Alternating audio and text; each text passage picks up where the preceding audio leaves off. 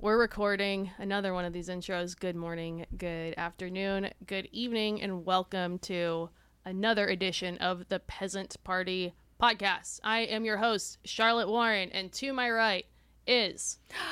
Annabelle. Hi again. How are you? I am doing so well. We're going to have a fun one today. We're going to piss some people off.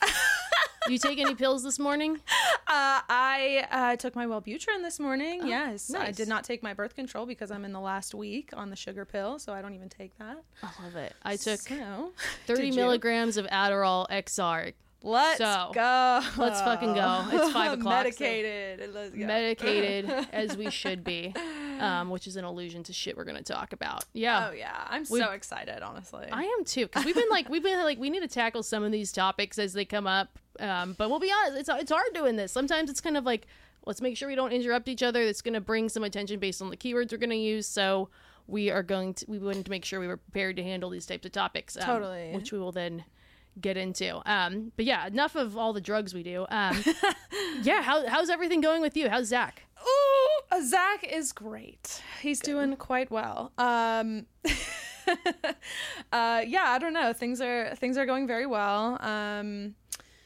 We have seen each other every day for the last 2 weeks or something like that. So that's been nice. And when we had dated before, we were always long distance. So I have never had a relationship where I can see the guy every day if I want to. Or I guess way back, when I was much younger, but I was always, doing some complicated ass shit.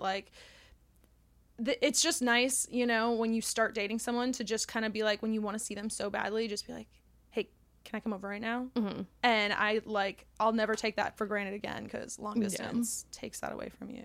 I can absolutely relate. Yeah. Hopefully only a matter of time though, but totally. No, that's good to hear. And then I also had someone ask, they're like, oh yeah, I love your co-host. The chemistry's great. This is my sister. If anyone hasn't realized that yet, she's significantly cooler than I am. But if you can see the resemblance, yeah, she's also 2 years younger than me, despite being cooler and taller and, a little less 28. Goofy. Yeah, I mean, our entire lives, everybody's always told us that we have the same voice. So I imagine, obviously, it sounds like an ocean of difference to me, but I can only imagine on a podcast, sometimes, even just hosts that are just friends, you get their voices confused. So I hope... That's true. I hope we're not getting confused. Yeah. I hope people can tell us apart. I don't know. I sure as hell can. But yeah, I think that's kind of us. Yeah. And then we are both, I'm 30, she is 28. So according to some of y'all that we're going to shit on today, we're old as fuck. Hell yeah, dude. Yeah, I am. That's for sure.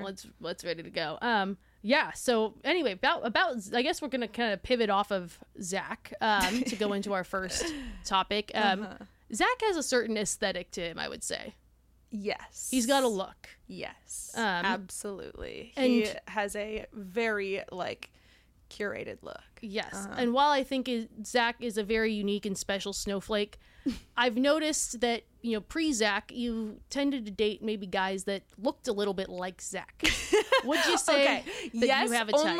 Yes, but not in look like him biologically. It's more just first of all, prerequisite, number one thing, I will not date a guy with no tattoos at this point. I honestly probably wouldn't date a guy who didn't have neck tattoos at this point. Nice. Because I'm just so obsessed with it. I have to have it. And it just makes a huge difference for me because tattooing is my entire fucking life, and art, and being able to talk to somebody about that stuff and have them really understand it is very special to me. And then I like tall guys, obviously, duh. I love a tall man. But Zach has a very, how do I even pin this down? I would say it's very 70s Western. Yes. It's been described as the alternative. I love that. I love that description. But it fits. Yeah, totally. It fits well together. I would say my aesthetic, it complements that, but is not I'm not the alternative. I don't think. that's another very specific like Austin look for women, I feel. I feel like I am like trailer park, like 70s trailer park, like girlfriend. Yeah, I think you and Zach go together. I think like I just think the one thing that's missing is like stuff that's like very clearly Western, but aside from that, the aesthetic is perfect. Like you're not wearing like full blown cowboy boots or a cowboy hat. I am not. No. Beyond that, though, I think the aesthetic matches pretty clearly. Thanks. Yeah. Yeah. He said he was gonna help me out.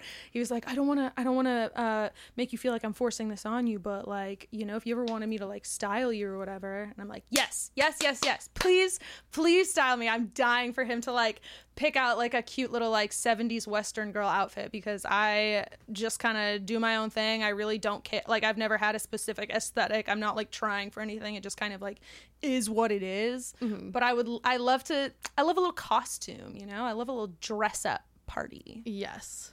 Yeah. Dress me up. Yeah, Zach dresses well. Yeah. And obviously you weren't always in the tattooer.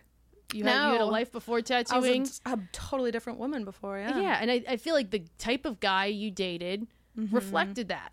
So, I mean, like, would you say that your type has changed over time? Absolutely, yes. At oh my 22, God. what would you have said your type was? Oh my God. Okay, who was I dating when I was 22? I was dating... You don't have to use names.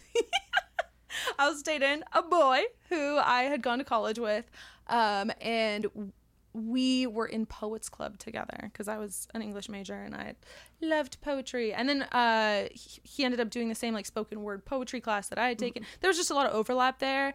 And he was like the president of the Poets Club. Swoon. Oh my God. And everybody just absolutely loved him. They thought he was just like a genius. I thought his poetry was okay. Oh, it was good for a man. But it wasn't like excellent. But because he was so into poetry, that also meant he was really into rapping, white rapping. He's a white man. So after college, he like really tried, and I think he still might even be doing it. Is I'm he not really? sure. If this is who I'm thinking of, I didn't know that. I mean, he pursued it for a while, and now I think he does other media things, but like maybe still does it on the side. Okay, good for him. So yeah, 22 was a white rapper.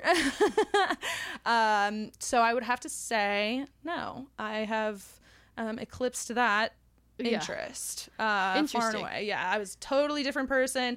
And the other thing is, when you're younger, you allow a lot more. You allow your partner to get away with a lot more. I mean, depending on how much you want them to like you, which as a young woman, you're insecure. I think all young people are insecure. I think, like, I think it goes both ways for sure. Oh my God, yeah. Yeah, but at 22, like, male validation to me was a hell of a lot more important than it is now. Yeah. I'll say that. Totally. And like, would you say like there was more of a interest or preference around things that maybe were a bit more superficial, whether that was appearances or status than you have now? Like, do you feel like you've gone to preferring things that are a bit more like intangible in the form of anything like that? Yeah. I mean, like image wise, I always say tattoos because that means that we have like this like common ground. I wouldn't say it's like purely an aesthetic thing. When somebody has tattoos, that to me that says that he's not a little bitch. I love it. That but it's a common interest, though. That's a common interest. No, I wouldn't necessarily say that like I valued looks more at that time. But I would say a lot more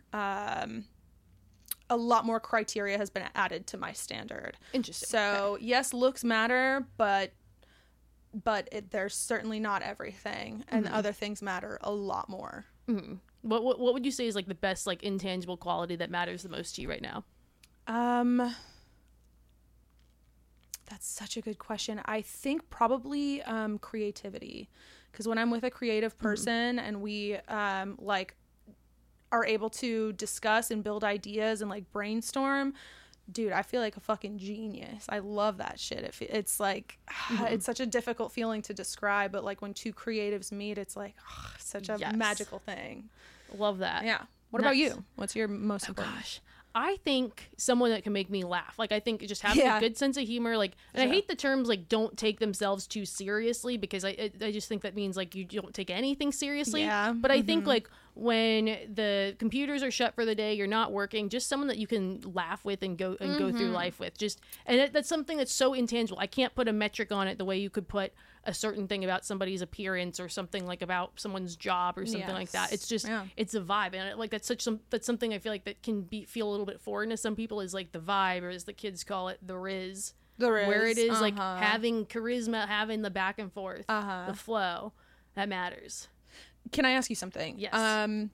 So you were saying, like, what is the difference from now back to like 22, which is a really far jump? Yeah. Would you say a lot has changed for you in the last 2 years since you were my age? Like the standards and the things that you want out of men, like has that changed just in your experience in the last couple of years dating? So I think some things that are just unique too with just my experience is, obviously I was 26, turned 27 when COVID hit. And I think that has changed a lot of people's dating experiences regardless of their age. So I wonder if there hadn't been something like that where you feel like you were losing a year of dating or something like that, like where people maybe got a bit more reliant on the apps because they didn't have other options. Like, I wonder how much that has done, not just to myself, but others, but at such a pivotal time. But I do think, and I think that's why you see things like the 27 Club, people, really having that moment. Like, I feel like 27 is sort of one of those moments where you really look at, like, when you're 22 and you look to your left, look to your right at people that are the exact same age as you are.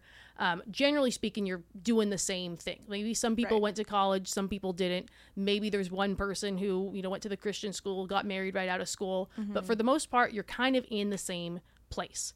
And then kind of from there, you kind of focus on a certain area of your life that you're, maybe a bit better at. You focus on your talents, and at 27 you look to all those people and where people have gone, the paths people have taken are so diverse, and you kind of look back and you're like, holy crap, like the path I chose is starting to matter and put me somewhere. And I remember having that realization when I was 27 in a way that I wasn't having years before. And I think at 30 to 27, I think I'm just more certain and feel less confused than when I was 27.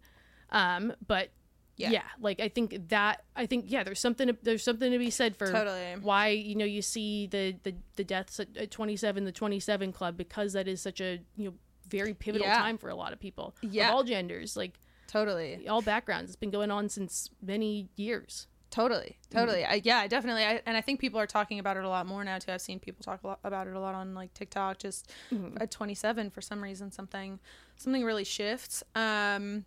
I think like Stevie Nicks had talked about it or something like that. Because that's when the Rumors album, I think, like came out. She was like 27 or something like that. But yeah, I just I'm now post 27, but I looking back, I'm like, 27 just felt like this vortex. It felt like it was fun. It was a lot of fun. It had a lot of realizations, but it was also just like this insane spiral. And now that I'm kind of just barely like spat out of the vortex, like things are becoming clearer to me.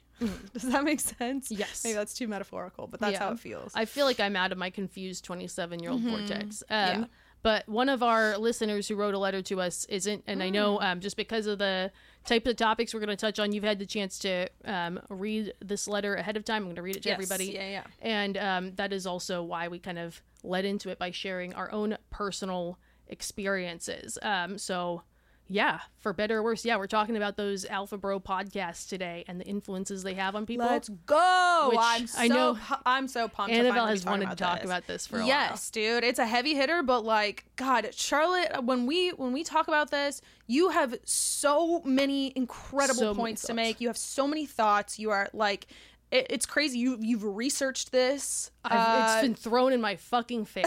I will say that. It's been thrown in my face. I couldn't ignore it. I would love to. I envy the people that, because I have a lot of friends who don't fucking do TikTok, who have no idea who any of these fucking people are. And I envy the fuck out of them because people, what do you think of the Fish Sheep podcast? I think they're all fucking stupid. They're all grifters and they want to make money off you. And if you're new here, because we're putting these things in the search terms, welcome. You follow a bunch of grifters who are profiting off your fucking loneliness. Are we allowed to name them, or is that? I mean, I just like we have to go down a list of who's who, and we're not like I want to focus on our listener because our listener isn't so much part of this, but I know just based on the search terms we use, we're gonna have different people coming in, or kind of new people coming in and we're putting our clear stance ahead. But if you are like, we're not necessarily man bashing. We're bashing these fucking grifter creators. We love our male audience. It's 60-40, as I've said. But yeah, so our mailbag is coming from a 28-year-old woman. The subject: is there any truth to what the Alpha Bro podcasters say? 28 female writing in, partially question, another part venting frustration. Found you on TikTok months ago, and while some TikTok dating advice is useful, most dating stuff I see on my For You page has made me depressed and left me with more questions than answers. To be specific, a lot of dating advice talks about single women aging and their value decreasing with age while men age like quote-unquote wine. These creators will say that if a woman's 30 and single, the likelihood of her never marrying is extremely high. I don't think that is true based on what I see among my older coworkers, but some of these creators have shared statistics that say otherwise. It's hard to know who or what to trust, and it's hard not to feel like the best move is to rush into a relationship I'm not ready to be in or settle for a person I'm not attracted to if I want any hope of marriage and children. What really led me to spiral: I tried creating dating content, making a video about how my preferences have changed since I was 22 or 23, since deleted. I talked about how now, at 28, I prefer a guy who's kind, stable, family-oriented over more superficial qualities. I always thought this type of shift in preferences was normal and showed more about my personal growth than anything. The video was bombarded by a bunch of alpha male bros commenting that I had been, quote-unquote, ran through in my early 20s, using all of the words like alphas, betas, cucks, and the SMV term you joke about. Yeah, it was a bunch of blank profiles, and I'm sure some were kids, but I'd be lying if the volume of comments like this didn't make me question my sanity or worry about my dating prospects. I always saw myself getting married and having a family, and it never occurred to me that this might not happen until the last 6 months or so. I thought doing things like getting ahead at work, personal growth, made me a better or more attractive option to men, and all this makes me wonder if I put my priorities in the wrong place. So I guess my question is, and I know you might be biased, so I am asking you to please put the jokes aside a little bit. I make a lot of jokes about this shit. Is there any truth to what these guys are saying? Did you ever feel panic before you met your boyfriend? And do you have any single friends struggling with dating now that they're 30 plus? Are your single guy friends ages 30 plus that opposed to dating women their own age / do they find them less attractive? Appreciate the insight. Looking forward to the discussion. All right. Impassioned read of that. Yes. Initial thoughts. Because we've got a lot to unpack. We might not get to our second letter. Right. And we had read over this before. And I mean, it's so relatable, really. I know that when I was going through this, I felt completely alone. Also, I felt like, oh my God, am I the only one of like everybody who's maybe not going to get married? And if I don't get married, what then? Like, what then if I don't have, it's not even necessary. It's not even like I need a white picket fence and 2.5 kids. It's like, I want a life partner. Right. You know? Totally. And I think like, yeah, that feeling, it's the feeling that she's feeling here, I think is normal, because I think anytime someone says something that goes against what you want, when you've been looking for something your entire life, yeah, you're going to say like, okay, what the fuck? Is there any truth to this? If someone comes on impassioned with a little microphone, even if you know they're full of shit or you really think they're full of shit. We've got a lot to unpack, I think, with all this. I think, where do we start? First, let's start with the Alpha Bro podcasters. I want to start there. Oh, what is SMV? Sexual marketplace value. Oh, okay. The term that I shit on. Okay, it's quite funny. I made a whole like fan fiction and lore where people who use this term are sexually attracted to their groceries, because that's what it sounds like the way they talk. Like, what are you doing? Going to the grocery store and fucking a pineapple? It's like, nobody fucking talks like this. If you want, I'll tell this woman, I'll tell anybody who's new here who uses these words unironically, go to a party, say the phrase sexual marketplace value aloud. And then ask yourself, do I still have friends after this? Are you invited to more parties? No, because you're talking like a fucking loser. These grifters are encouraging you to speak in fucking loser speak. Never fucking talk like that. Anyway, it's a stupid fucking term.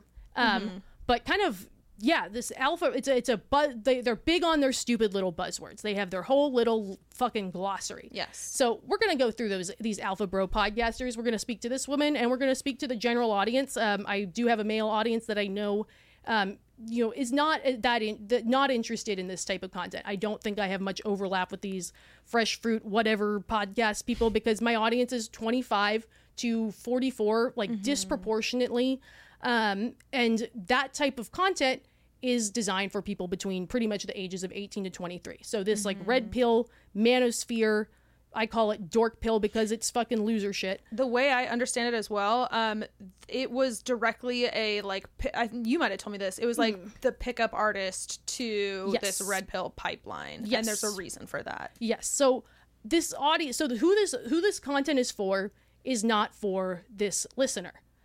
This is not, it's made for young men primarily between the ages of 18 to 23. And it's primarily consumed amongst that demographic, young men who maybe are struggling socially and don't have a lot of support. It's a lot of times it's, men who don't have a positive male role model in the home who they can look to, who has a positive, relationship with, their mother. It's young men who maybe are from disadvantaged or marginalized communities, who maybe don't have parents at home at all. Maybe English is their second language. They're struggling to make social connections. They're from, areas that don't have things like sports or, other groups where they can make, a lot of friends, positive male role models. So this type of content appeals to that demographic, primarily because they're struggling with talking to women. Right. And it does, like, in a sense, appeal to, like, young white males, white cisgendered males, yes, but in a lot of ways, like, that's a huge variety of man or boy, and in a lot of ways they are marginalized. Yeah, so 100%. They're vulnerable. Low income, yes, exactly. People that have learning disabilities, people who, because a lot of times, like we said about, what makes people attracted to people, it's a lot of intangibles. Like we said, the kids call it Riz, but people where it's just, why aren't the girls talking to me? They will have a checklist in their mind. They're mathematical in their thinking. What's the do X get Y of this versus, and you tell them things like social skills. What is that? You tell them something like sexual market value, where you can rank, what makes people more attractive. They're gonna like, oh fuck, some answers here.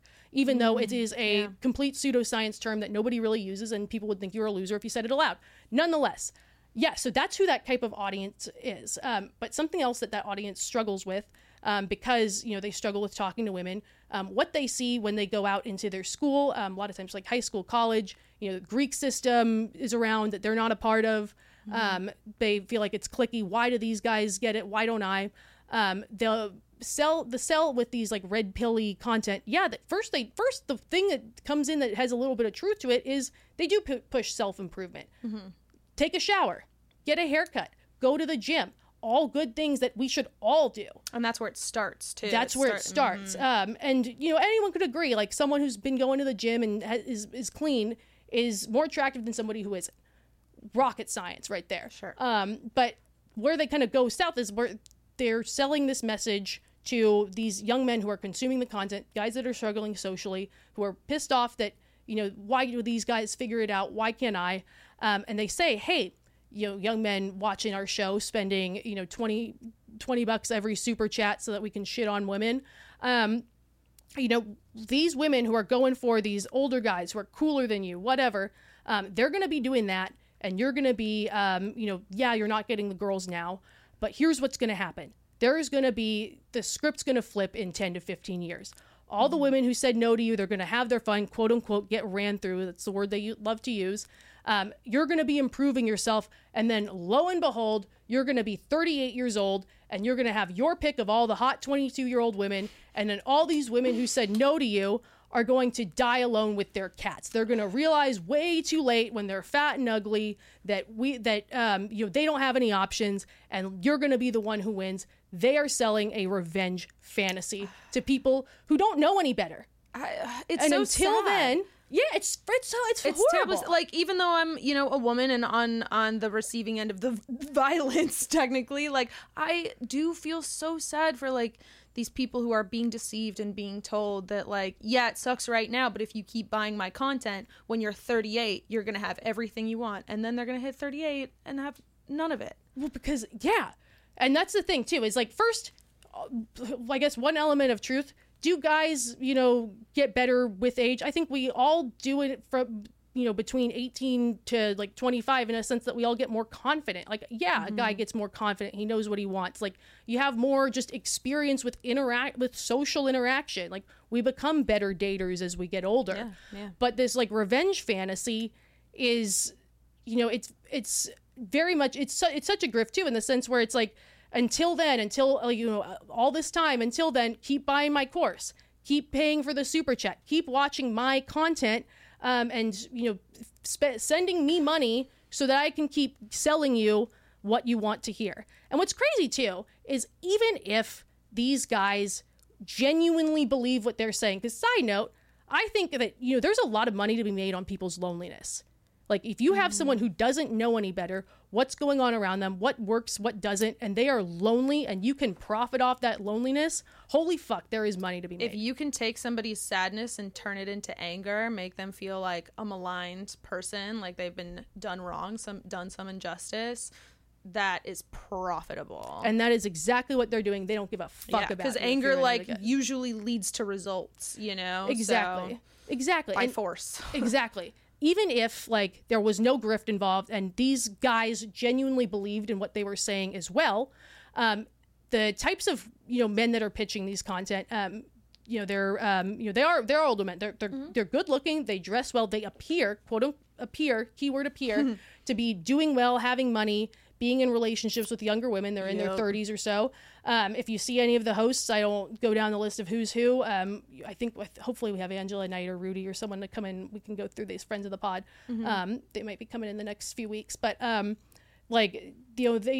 all these people live a life that is so different than the average person. So even if they believed what they were saying, what they're pitching to people, what they're selling is so different than the average person, to where, the person on the receiving end of this type of content is not living a life where some of these things that they're saying apply. So just to kind of give a rundown on these like dork pill personalities, a lot of times they live in Miami. They live in Las Vegas. They are part of the club scene. In a lot of ways, while not, mainstream entertainment, they're part of the entertainment industry. They are alternative entertainers. So as a result, they put themselves in situations where they're going to be on camera. They're going to be surrounded by people that are, of pretty diverse backgrounds. We're also looking to be on camera, and people who need to be on camera, and that's how they make their money, need to do shit that makes the camera point at them. And sometimes that shit's going to be a little bit crazy. Sometimes it's also going to be, the places they go, like they'll put money into looking richer than they are, or spending money on certain experiences that they really can't afford, because in some way to them it's a business expense. And so where am I going with this? A lot of what these personalities will describe to the average guy who's between 18 to 23 or so, maybe at home at their parents' house, if they're still in high school, if they are in college, they're at an average university or community college, something like that. Yes. Very average. They are telling them about a life that this guy does not live, and that guy is taking it in, taking it as fact. For example, this type of dork pill personality will say things, for example, like I guess, where do I start? Saying things like the discussion that, OnlyFans is this common occurrence that everybody's on. God, yeah. The way these podcasts, and side note, these are not dating podcasts. The Fresh Fruit podcast is not a dating podcast. It's a gender issues debate / niche discussion of romantic issues for people in a very, very specific demographic in clubby cities. That is what that podcast is. It is not a dating podcast for the average person, because nobody, like, I remember when I first learned what OnlyFans was, it was like literally less than a year ago. Someone put like OnlyFans question mark on one of my videos, and I was like, I thought they were asking me if the people in the video were actually my friends, like thinking I had like fake friends and like recruited people to be in a video, and I was like, no, they're my friends. That's what I thought. I thought that's what I thought. No, they're my friends. That is what I thought, because that was the first, so the only people I know that are on OnlyFans I met through TikTok. I'm an average person. I don't really reveal much about who I am in a parallel life to this. I have a corporate job. I have for years. I have a lot of friends who also have corporate jobs. nobody's on fucking OnlyFans. It's like something that like has sort of like sometimes people joke, oh, we could sell feet pics on OnlyFans. Nobody's on this. No one's that I know is consuming it. I think, you know, maybe there's some look at the Instagram butt model things sort of from the men, but like there is not. So the way these podcasts talk about OnlyFans, it's like, you know, they'll say things like, you never know who has an OnlyFans. It's like, no, you will know who has an OnlyFans, because to have an OnlyFans that's worth having, you have to promote it. Like, right. Otherwise, why have an OnlyFans if no one's going to pay for it and use it? And to promote it, that means people around you are going to know you have fucking OnlyFans. The girl that's sitting next to you at your desk, 23-year-old, recent college graduate, she does not have fucking OnlyFans. You know what she did yesterday? She went to the gym and then she watched The fucking Bachelor. She's not on fucking OnlyFans. Like, these fucking podcasts need to shut the fuck up, because that is something that OnlyFans, why they talk about OnlyFans for like the modern common dater is ridiculous. Yeah. I do have to say, I actually do know a number of people who have OnlyFans, but obviously we and no disrespect to anyone who has it. We're not shitting on it. We're just saying it's niche. I mean, we've talked about it ad nauseum. It is an incredibly like complicated thing. There's a lot of things to like look at with that, but number one, being like these men grossly underestimate what it takes to have an OnlyFans and to like find any success on there. The women who go on these podcasts, like I think when they say like, oh, I make this much money, the reason they do that a lot of times is because if you say I make $30,000 a month on OnlyFans, people say there must be something worth it behind the payroll. So like how much money you can actually make on it is like very much not what it is presented as. So anyone who's telling you it's easy money, I won't, have nothing against anyone who wants to do that. I think that there's a lot of smoke and mirrors there. Also, side note, why do people go on these podcasts? It's always like people that are on OnlyFans, because what happens, while these women are getting shat on in the comments, you know what happens? I think that, like, I forget whose podcast it was on, but someone was saying, like, girls that went on this podcast, they knew they were going to get shit on, but they would see, like, $12,000 in OnlyFans signups from those appearances. So the guys that are shitting on them are still buying the OnlyFans. So it's like, of course, because nobody else would go on these freaking podcasts. It would get you fired from any other job. Can I just break that down real quick? Like, this podcast, I actually have never listened to or watched it, but what we're referring to is basically like a circle of dudes who are pretty far on one extreme end of like gender and sexual politics, and then they will randomly invite on like beautiful women, sometimes women who are sometimes it's OnlyFans girls, sometimes it's people who are model, like, something in the alternative or like entertainment, more scholarly professions. It would get you fired from any I think the closest thing they get to like scholarly is it's like influencer debater type. So they're maybe not OnlyFans, or like I know like the whatever fucking podcast has had people come from like the Turning Point USA organization, stuff like that, to like try to take one other side. So it's all influencers who gain something out of being there, because if you weren't in one of those types of positions, you would gain absolutely nothing from being on there. It's not going to make you fucking smarter. You're not having real discussion. It's also like having these be like, a podcast. You can't have 10 people on a podcast. Like, I've been on podcasts with 4 people. I'm like, that's too many. Like, you can't have a real discussion. No, you can't. No. Oh, yeah. No. Cutting off people's microphones, like. Literally. But that's like, it's a clusterfuck. So they're not enjoyable to watch, like, for actual discussion. I've totally went down the road of like, the way they talk about these, like, it's like as though, everyone's on OnlyFans. And with who they invite on the show, if you're a guy who doesn't socially interact with a lot of people, you might be like, oh yeah, like the woman next to me at the grocery store, she's on OnlyFans. They'll spread things like, they'll say, when they talk about like women who have traveled before, they always jump to like, if she's traveled, like if she tells you like, oh, I went to Spain last summer, the instinct that they jump to, like any woman who's traveled, it's because some, wealthy elite man flew her out and she went over there to sleep with him. Like, that is the type of message they spread. Like, sure, maybe if you're some sort of niche influencer type, do they get involved in escorting? Sure. Those are people in the entertainment industry. Has anyone ever hit you up on Instagram, and you're like significantly more attractive than me? Has anyone ever hit you? You take that back right now. You never fucking say that again. Has anyone ever hit you up on Instagram or otherwise inviting you to Dubai to go on their yacht that you've never met before? This shit drives me nuts because I hear this a lot too. Like, oh yeah, women get flown out. Women get flown out.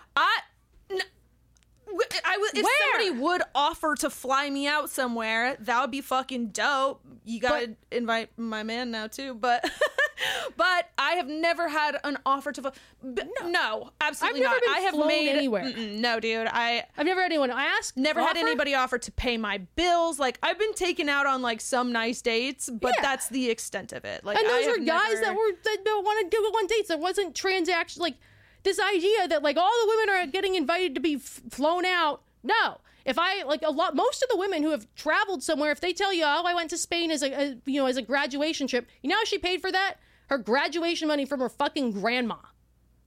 Or, I saved up money for Starbucks. I wanted to take 2 weeks to do a backpacking trip before I started my new job at Oracle in August. That is how those trips look like. But no, according to these podcasts, things go a little bit differently.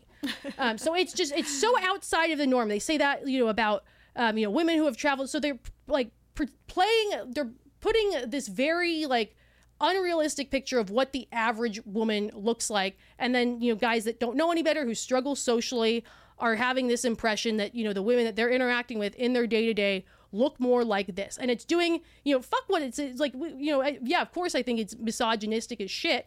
But like, if you look at the people it's influencing, guys who are struggling, like, that's who it's having the negative impact on. Like, it's putting them in a darker place and it's not helping them. So that is who that type of content is for. The idea is like it's a revenge fantasy presented to young men who don't know any better. So to the woman who wrote this letter, we've gone on our rant. That's who this is for. Like, and the TikTok For You page has put those types of that type of content in front of the average person in a way that it wouldn't have been 2 years ago. These would have been fringe things on the internet, and it's in your face, and it's not for you. Yeah, it's just so like it is fueling this myth that women, for one, use their sexuality as like a driving force behind everything that they do, their career, their business, their pleasure, everything, which of course is not true, but it also like drives this point home that like, men, you don't have that, and you will never have that. You will never be able to make money, like such easy money, and have everything handed to you the way that all women do. All women have this opportunity, and they have like life handed to them on a platter, and you don't. Yeah, I'm average as fuck. I've never gotten anything like that. Yeah, it's and you so can say, crazy. If you're hotter. I know people a little, like, I don't know any fucking movie actors, whatever. I don't know what their life looks like, but I have no friends who've been flown out to anywhere. So this stuff is horse shit.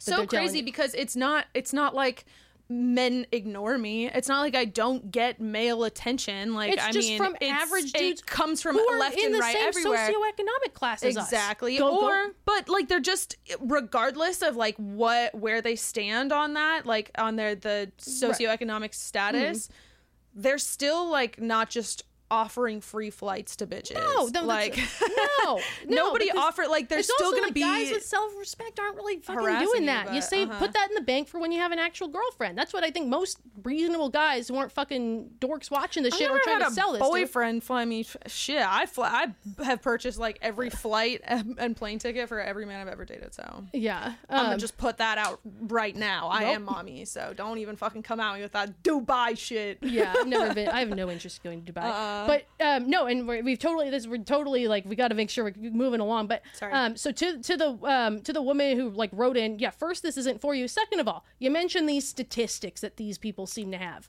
You know what's really funny about these people and grifters in general? They like to use statistics to their advantage in the form of cherry picking. So one of these studies that I think she mentioned about women who aren't married by a certain age, never getting married, I think that is from a study that I have actually dove into, that it was repeated in these like dork pill circles. Hannah Davis, Pearl as some like to call her, as well as some of the Roma Tomato, whatever the fuck their names are, have been taking this study and misrepresenting it to the population. There is this study that people are communicating from this dork pill community that's going around where they're saying women who are between the ages of 25 to 44, in the year 2030, 47% of them will be single. And they're saying that that's up 3% from 2019, where only 43% were single. And so keep in mind, it sounds so like if you are buying this statistic with no further evidence, like this is just such an outrageous. So, and we'll get into what they're doing wrong. There are some too who are taking this statistic. And I'll go into what the statistic actually says. Some of them are saying, they're honing in on the age 25 versus 25 to 44. Some of them are saying that if they are single in 2030, the likelihood that they will be single for the rest of their lives, not just this 2030 year, is extremely high. There are some, because 25 to 44 is considered working age. Some people have tied it to, women who are working between these ages are less likely to find a husband because of this girl boss narrative. There are also some that are saying that this study was taken because, they want to look more at the single woman, and they're trying to invest more money in cat food because they're all going to die alone with their cats. None of that shit is true. Let's talk about where that study actually came from. In 2019, Morgan Stanley put together a study to look at, women's economic power, with the idea that people are delaying marriage until later. The average age of first marriage is now, I believe, 30 years old for women, 31, 32 for men. The average age gap between married couples is 2 to 3 years. So anyone who's saying, all these older men are marrying younger women, those are in the extremes. So this study was taken to really look at women's spending power, which is a lot different. If you think of a 30-year-old woman who is married with children 20 years ago is going to be spending her money a lot differently than a single woman. You have more money to spend on yourself. Maybe buy a nice purse versus buying your kids shoes. So Morgan Stanley puts out this study, and they even put in there things like, women are, single, and they keep in mind too, they are using, when they say single, they are using census data. So the U.S. Census, when they measure single, they are looking at who is legally single, which means unmarried, never been married. The census measures single, married, separated, divorced, and widowed. So when they say single, they are also including women who are engaged, cohabiting, in a relationship. It is not single in the sense of totally alone. So that skews it anyway. Yeah. So it's looking at single women, because that's really the only way you can get that much data. If you go and survey people, you have to trust what people tell you, right. which is flawed in itself. Yeah, the number of people getting classically married has dropped significantly. Exactly. So a lot of people common law or whatever. So that's happening, and then people are delaying marriage, but they are still getting married. But the survey says women between the ages of 25 to 44 in 2019 was 43%. They predict it's going to be 2030. In 2030, it will be 47, or it's up by 3 or 4%. So 43 jumped to 47%.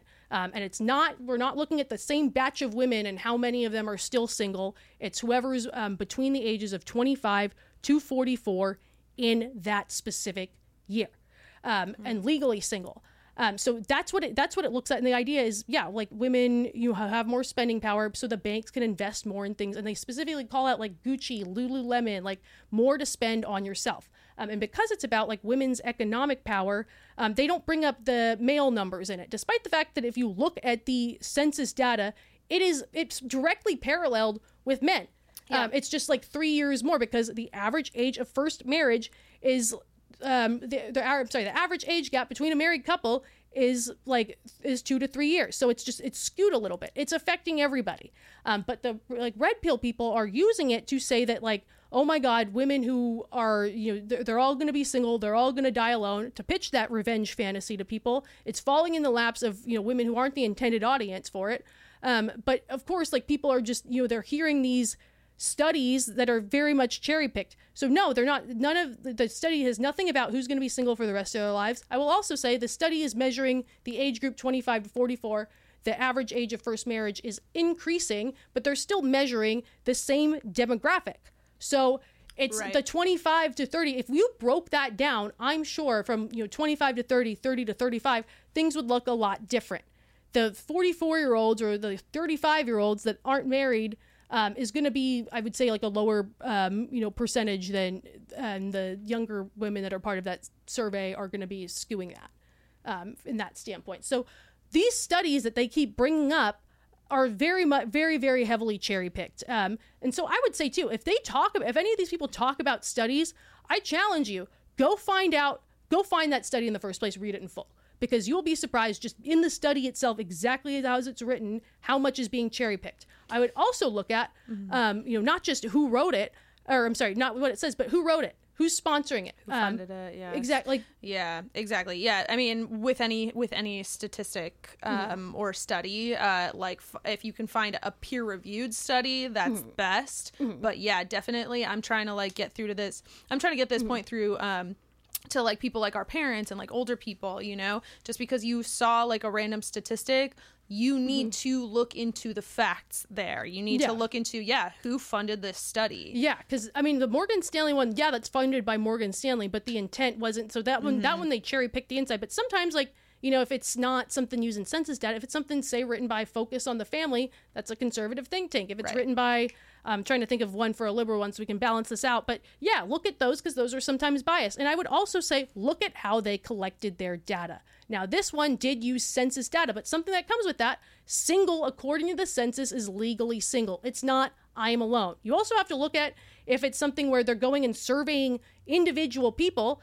The way people kind of communicate, like there's selection bias. People who choose to participate in surveys in the first place are going to be a different type of person than the person that walks by those fucking people. So you have to like look at that anytime you have a study. And a lot of times with these fucking grifters, especially because they're trying to make money off people, you're going to find a lot of holes. Something I will also tell this woman too is when you go out in the world and talk to people and you observe what your friends are doing, she mentions this doesn't look like what her older coworkers are doing. What you see your friends doing, what you see people around you doing when they get married, that is data in of itself. That is observations from a primary source amongst people around you who are like you. So don't discredit that. If the people around you, because you're in a bigger city, are getting married at 32, 33, 34, that means something more so than some fucking little book that was taken 10 years ago in a city that is, much smaller than yours. Like, look at the people around you. Also, talk to other people. That is also something from a primary source. It's interviews.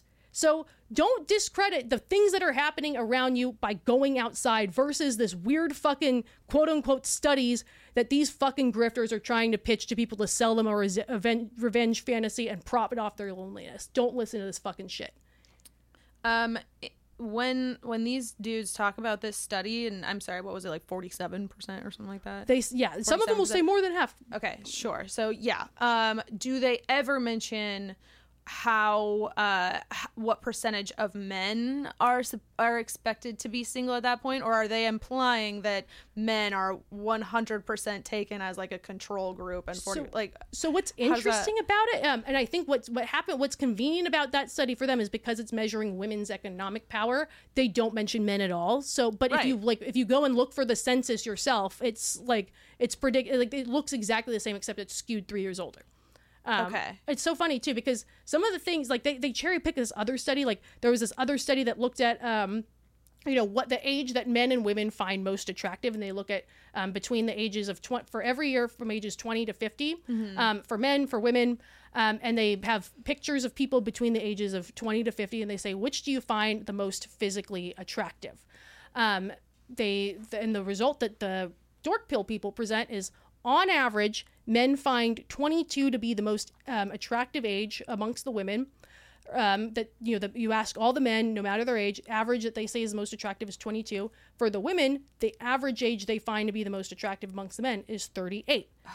This one hurts so bad. So this one is there truth to it. It is extremely cherry picked. So first off, if you go to the men that were between the ages of 20 to 50, were shown pictures of women, up until those ages, and said, which one do you find most physically attractive? Yes, the men did say it was anywhere between 20 and 25. And there was some discrepancy, but it did average out to 22. I don't think anyone said anything over 25. And before anyone calls men animals, we'll come back to this. The average was 22. But if you go look at what the women said, the men that they found most attractive aged with them. So the women, as they asked, a 22-year-old, she found a 23, 24, 25-year-old to be most attractive. The 30-year-old found the 33, 34-year-old most attractive. And the guy they found most physically attractive age with them. Now, when the women turn 38, that's where it sort of plateaus. So once you keep going up, you have the women that are in their 40s, 50, it stops at 50. They find the 38-year-old man most attractive. That's where it kind of levels. But up until then, it's the guys that age with them. They're attracted to men their own age. And if you average those out, the average is 38. Despite the fact that if you look at every single age, no, the 22-year-old woman is not attracted to the 38-year-old man the way that they're communicating that she is. And they'll also say, like, oh, women want to date. They're all attracted to older men. Yes, men that are 2 to 3 years older than they are, not their fucking dad's age. So this whole, like, oh my God, like, you'll be able to get the 22-year-old woman when you're 38 because the average age that men peak is 38. No, no, it isn't. No, babe. No, it Men isn't. do not peak at 38. That is... it's such a swindle. It's a revenge. Well, it's, I mean, fleece. Like, it's also like, you could say, I mean, yeah, do men age like wine? Sure, men age like wine. Sure, women age like milk, in a sense that most wine, if you leave it out for 20 years, turns into fucking toxic vinegar. Aside from a very small percentage of it that gets sold for hundreds of dollars. And how do you get there? You take care of it. You take care of yourself. You have more money and stuff. In the same way that, yeah, a lot of milk turns sour after X amount of years. Like, there's a small percentage of it that becomes like fine fucking aged cheese. And it's a small percentage. So yeah, I guess the fucking moral I'm trying to tell with this really shitty metaphor is we're all getting fucking old. And if you take care of yourself and you have more money, which we're all peasants, so I don't know how much money we're all going to have, like, we're all getting fucking old. And that's how this shit works. I would be willing to say that someone who has a similar genetic background as you and lives a similar lifestyle to you, that is your opposite gender counterpart, is probably the attractiveness equivalent of you, regardless of your age. We're all going to die one day. So that's kind of like where that comes from. But getting older is a blessing. Right. And then just one more point to tack on. We had talked about this where, like, yes, men, when looking at pictures, saw the 22-year-old as, like, the most attractive. That's the thing, too. And that's where we talk about how the guy finds the woman physically attractive, sure, the 22-year-old woman. But if you can't, you also have to look at where did they collect this data? What was the data collection like? Sorry, we totally jump around. Very passionate on this topic. These kind of surveys was taken. They would bring people in a little room and say, who do you find most physically attractive based on pictures? And so, yeah, the guys, when no one else is around, are saying, oh, she's the prettiest. But it's not the same as putting them all in a room with all of these women physically and saying, go approach the one that you think is the most realistic fit for you. I think that would look a lot different. I think a lot more men would be more realistic and say, right. Which doesn't, and being realistic doesn't mean settling. It's not like he's like, well, I guess I'll go for like something more bottom of the barrel because I can't get the 22-year-old. Like, no, you want to talk to and communicate with people. Exactly. Who you understand. And that is how somebody becomes attractive to you. So exactly. Yeah. So that's like, so it's also, yeah, you have to look at the survey too. It's not like men are like, oh, they're going to all leave you for a 22-year-old. It's like, yeah, someone brought them in a little room and showed the pictures and said, which one do you think is the most physically attractive? Like, yeah, that's going to look a lot different than how men actually approach people out and about in the wild. So all of these statistics that they're claiming are so right and so accurate are fucking, they're very cherry picked. So I would say don't listen to that. I guess, and we have taken a lot of time to talk about this. yeah. Kind of going from that though, and the cherry pick statistics that these, the people that are making this are living different lives, that they are targeting a certain audience that is not you, to sell a revenge fantasy. Does dating, like, I think she wants to know, is there actual truth? Is there any form of truth to it? Does dating get harder as you're older, and why? No, honestly. I mean, I feel like maybe it feels that way. And she's 28, so I feel like she's probably, generally same place that I'm at. It does not, it doesn't get harder. It's just your time is much more precious. Yes. And you don't have time for the bullshit. And so, like, when you're 22, you're kind of like, who cares? We'll see where this goes. We're both cute. We both are kind of like directionless. If he hasn't gotten his life together yet and he has $0 in his bank account, it's fine because you do too. And then you guys are going to come up together, whatever. But when you're 28, the tolerance is is lower for that because you have reached a certain level of success and you expect your partner to carry their weight pretty much. Yeah, and I would say that I think also something that's challenging is opportunities to meet people. If you're, say, in that, and I don't want to speak too much to the college audience because that's not really my audience, but I'll call it the friend group phase of life, like post-college up until age 26, 27. The way you live your life is like on Friday night, you go out and about with your friends. You are meeting more people than a 30-year-old is. If you go, like a lot of times, if you're 22, 23, 24, 25, on Friday, you go out, you go with, a friend group of people that's likely single, and then you go to some bar that's a bit dusty inside that has no chairs, and it's full of people and music, and you shake hands with a bunch of people whom you assume are also single. If someone hits you up on Saturday and says, you want to go back out again tonight and try this new thing that you've never done before, you have no idea if you'll like it, we're going to go play fucking underwater basket weaving pickleball, you'll probably be more likely to say yes. And what happens when you do shit like that? You're meeting more people naturally. When you're 30, you're more protective with your time in a sense that, someone says to me, you want to go to Buford's on a Friday? I'm like, fuck no. Absolutely not. If I'm going somewhere on a Friday, it's known quantities with friends, people I've met before. I'm not meeting as many new people. So dating, like having to go out and date and put yourself out there in situations where you're going to meet people in a dating context is a bit more forced. It might mean relying on dating apps more. It might mean, going outside your comfort zone, hoping you'll meet somebody in a way that people that maybe are coupled aren't.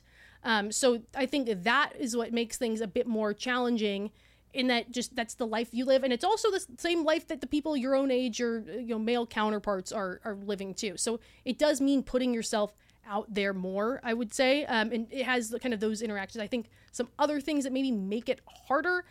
Do guys find women that are over 30 less attractive? Looking at them at face value, no. Would being 30 weigh into their decision? Yes, but not in a sense where it's like, oh, they're all dried up. I think it's a lot of guys feel like, that 29, 30, 31, things are serious from the start. You go on a date with a 29-year-old, you date her for 2 months, and you realize you're not ready for a relationship. You will likely be told, why did you waste my time? And the biological clock's going to be mentioned. If you do that with a 22-year-old, yeah, she might be annoyed with you and not want to, be pissed off, but you're not going to hear some sort of riot act. And, maybe you have more time to be flexible. You're not the asshole who wasted someone's time. So I think men know that. So I think that will be kind of factored in if you're a guy who's maybe not ready. They would maybe be averse to that if it seems like you want something more serious than they are confident they're ready for. I think also there's playing the numbers game in the same way that when I was single on dating apps, I would cut my age range off to 40 because in general, over 40 seemed like it was something I couldn't really relate to. Like it was just, at that point, we didn't like the same music, didn't like the same TV shows. Now if I went out and saw a 42-year-old that I found attractive, holy shit, we could vibe, I wouldn't be opposed to dating that person. But if you're in a big city trying to play the numbers game, yeah, like maybe I'll lose the one good 40-year-old so I can sift through people that are more likely not to be interested. And I think with men, sometimes it's like, the woman over 30, maybe it's more likely she's single parent with kids or something. If you're, guys never married, no kids, hoping for something with the same. So there's some numbers game, I think, there. But it's not, if they see you out and then you tell them you're 30, it's not like, oh my God, like 30-year-old, like, go away, you're unattractive physically. Unless they are one of these perpetually on the internet type dudes. But, which, like, I think, yeah, if that's getting drilled into their head that 30 is, like, is, like, a dead stop for them, and, like, oh, if they're 30, they're almost, like, foul, then, yes, you're being brainwashed into thinking that women over 30 are, like, horrendous beasts. Yeah. But the rest of the world, I will fucking tell you right now, everybody that I'm friends with a lot of people in their 30s. Everybody that I know that's in their 30s, even women in their 40s, like they are that are single, are having fun, and like their confidence is the most beautiful thing about them. I mean, that aside, they are hot. Like people in their 30s are hot. It's not. Yeah, and that's the thing too. And like she mentioned, these are probably these faceless people. The audience of this stuff is 18 to 23. The 18 to 23-year-old crowd does not know what 30 looks like. And I would know this because people don't know how old I am, and they try to like talk down to me when they're 25 and it's like, no, I'm 30. And then they're like, wait, what? So an 18 to 23-year-old can't fathom what 30 looks like. They have no peers that are in their 30s. it's this foreign concept to them. And then, of course, the Yeah. grifters who are selling this know better, but they have money to be making off of, depressed, lonely people. So they're not going to say otherwise. So yeah, no, like, and if you're someone that's in your late 20s and you're not trying to date the 18 to 23 crowd, I don't think you're going to come across these guys. Maybe there are some who don't grow out of it. That's the other thing too, is like this 18 to 23 crowd, like that follows this like dork pill. You notice why it stops at 23, because a lot of times that's when you graduate college, you move to a big city and you're around other people and you realize, women aren't so bad. This wasn't that hard. I can go make friends, and you ditch this. You're like, what the fuck was this red pill shit? Yeah. So it's like, you're not going to come across that in like, because of the For You page on TikTok, it's coming in front of you in a way that it wouldn't. This used to be fringe shit on the internet. I do think like maybe there's a bigger portion of people that are watching it, but I think guys that are well-adjusted kind of see this as more of like a Jerry Springer show thing that they don't take seriously, because they bring on crazy characters who say fucking crazy shit. Like, I see some of the stuff the women say, I'm like, I don't know anybody like that. Like, this is somebody who's trying to say weird shit for views. Yeah. So don't listen to this fucking shit. And please go outside, and if you want any further proof that nobody in the real world thinks like this, talks like this, go to a party and say this phrase, sexual market value allowed, and watch yourself never get invited to parties again, because that is fucking loser speak. Can I ask you one question before we are done? Have you ever been approached by somebody who pulled some of those tactics, or like spoke any of those ways, or pickup artistry or anything like that? In the wild, no. That's the thing too. And maybe it's my age. Maybe the 18 to 23 crowd is seeing it on their dates or in the dating app profiles. No, because I think it targets a very young audience. It does, so it's not like, I mean, nobody of the sorts, like when I think like when the Andrew Tate guy was popular, like when his name would come up at like barbecues, it was something the guys would chuckle at and be like, oh, what the fuck are the kids doing these days? Exactly. It was very much like that. What I have been approached by, not necessarily guys looking to court me, is people in this space looking for grifters to join their fucking team. I have been approached by those people because I talk to men sympathetic. Like, I do think like some of the creators that are, female oriented that shit on that and say like, hey men, like this is terrible, like listen to me shit on you, are doing the wrong thing too. Like, if you want people to listen to you and get away from this stuff, don't call people stupid. But because I've taken a sympathetic role, and I genuinely believe like, let's lift men up who are lonely, struggling with dating. I've been courted by those people. And it's all about the money. None of them believe a goddamn thing they're saying. Isn't that funny? You don't have to hate them because they're misogynist. You should hate them because they are trying to swindle people. Because they're trying to fuck over vulnerable people. Exactly. And that is the most unmanly, unmasculine, toxic, stupid, lame bullshit. Yeah. And you can quote me on that. I would love to have a chat with them. None of these people give a fuck about you. Loser, weak bitch. And the fucking, if you want to profit off lonely people who are struggling, you can kindly go fuck yourself. But I think, we're coming up on time. We had an impassioned episode. Not every episode will be like this, but I think these are kind of a big issue. I think, my male audience, struggles with this message kind of being shoved down their throat, or, they're struggling to come out of, believing in something like this.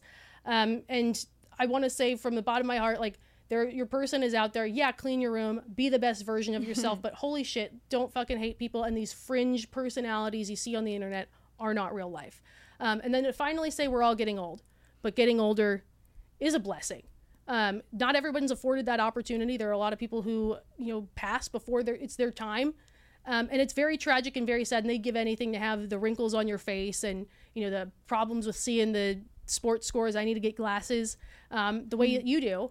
And, thank your lucky stars, God, whatever you believe in, for the fact that you're still here, and we're all getting older and more decrepit by the second. Word up. But we are continuing to have enriching experiences, regardless of how we look and how our bodies feel. We're always learning and growing, and a lot of people miss out on those opportunities. So. Exactly. I love you all, and we had one big question and some little questions, and pray for our comment section, pray for the TikTok clips. Peace out. We'll see you. Pray for the comment section. Love you guys. Bye. Have a good one. Bye.